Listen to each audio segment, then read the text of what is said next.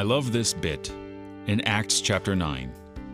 Verse 31, it says, "So the church throughout all Judea and Galilee and Samaria had peace, and was being built up, and walking in the fear of the Lord and in the comfort of the Holy Spirit, it multiplied."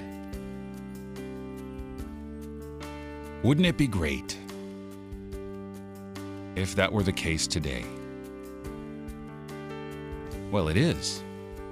In a sense, the invisible church, the whole united church that belongs to Jesus, is indeed being built up. It has peace. In Christ, all things hold together, and by His word alone, there is concord. We see strife with our earthly eyes. We experience strife with our bodies, anguish in our souls maybe even. And yet, this fact we must hold close. In our hearts, Christ is with His church.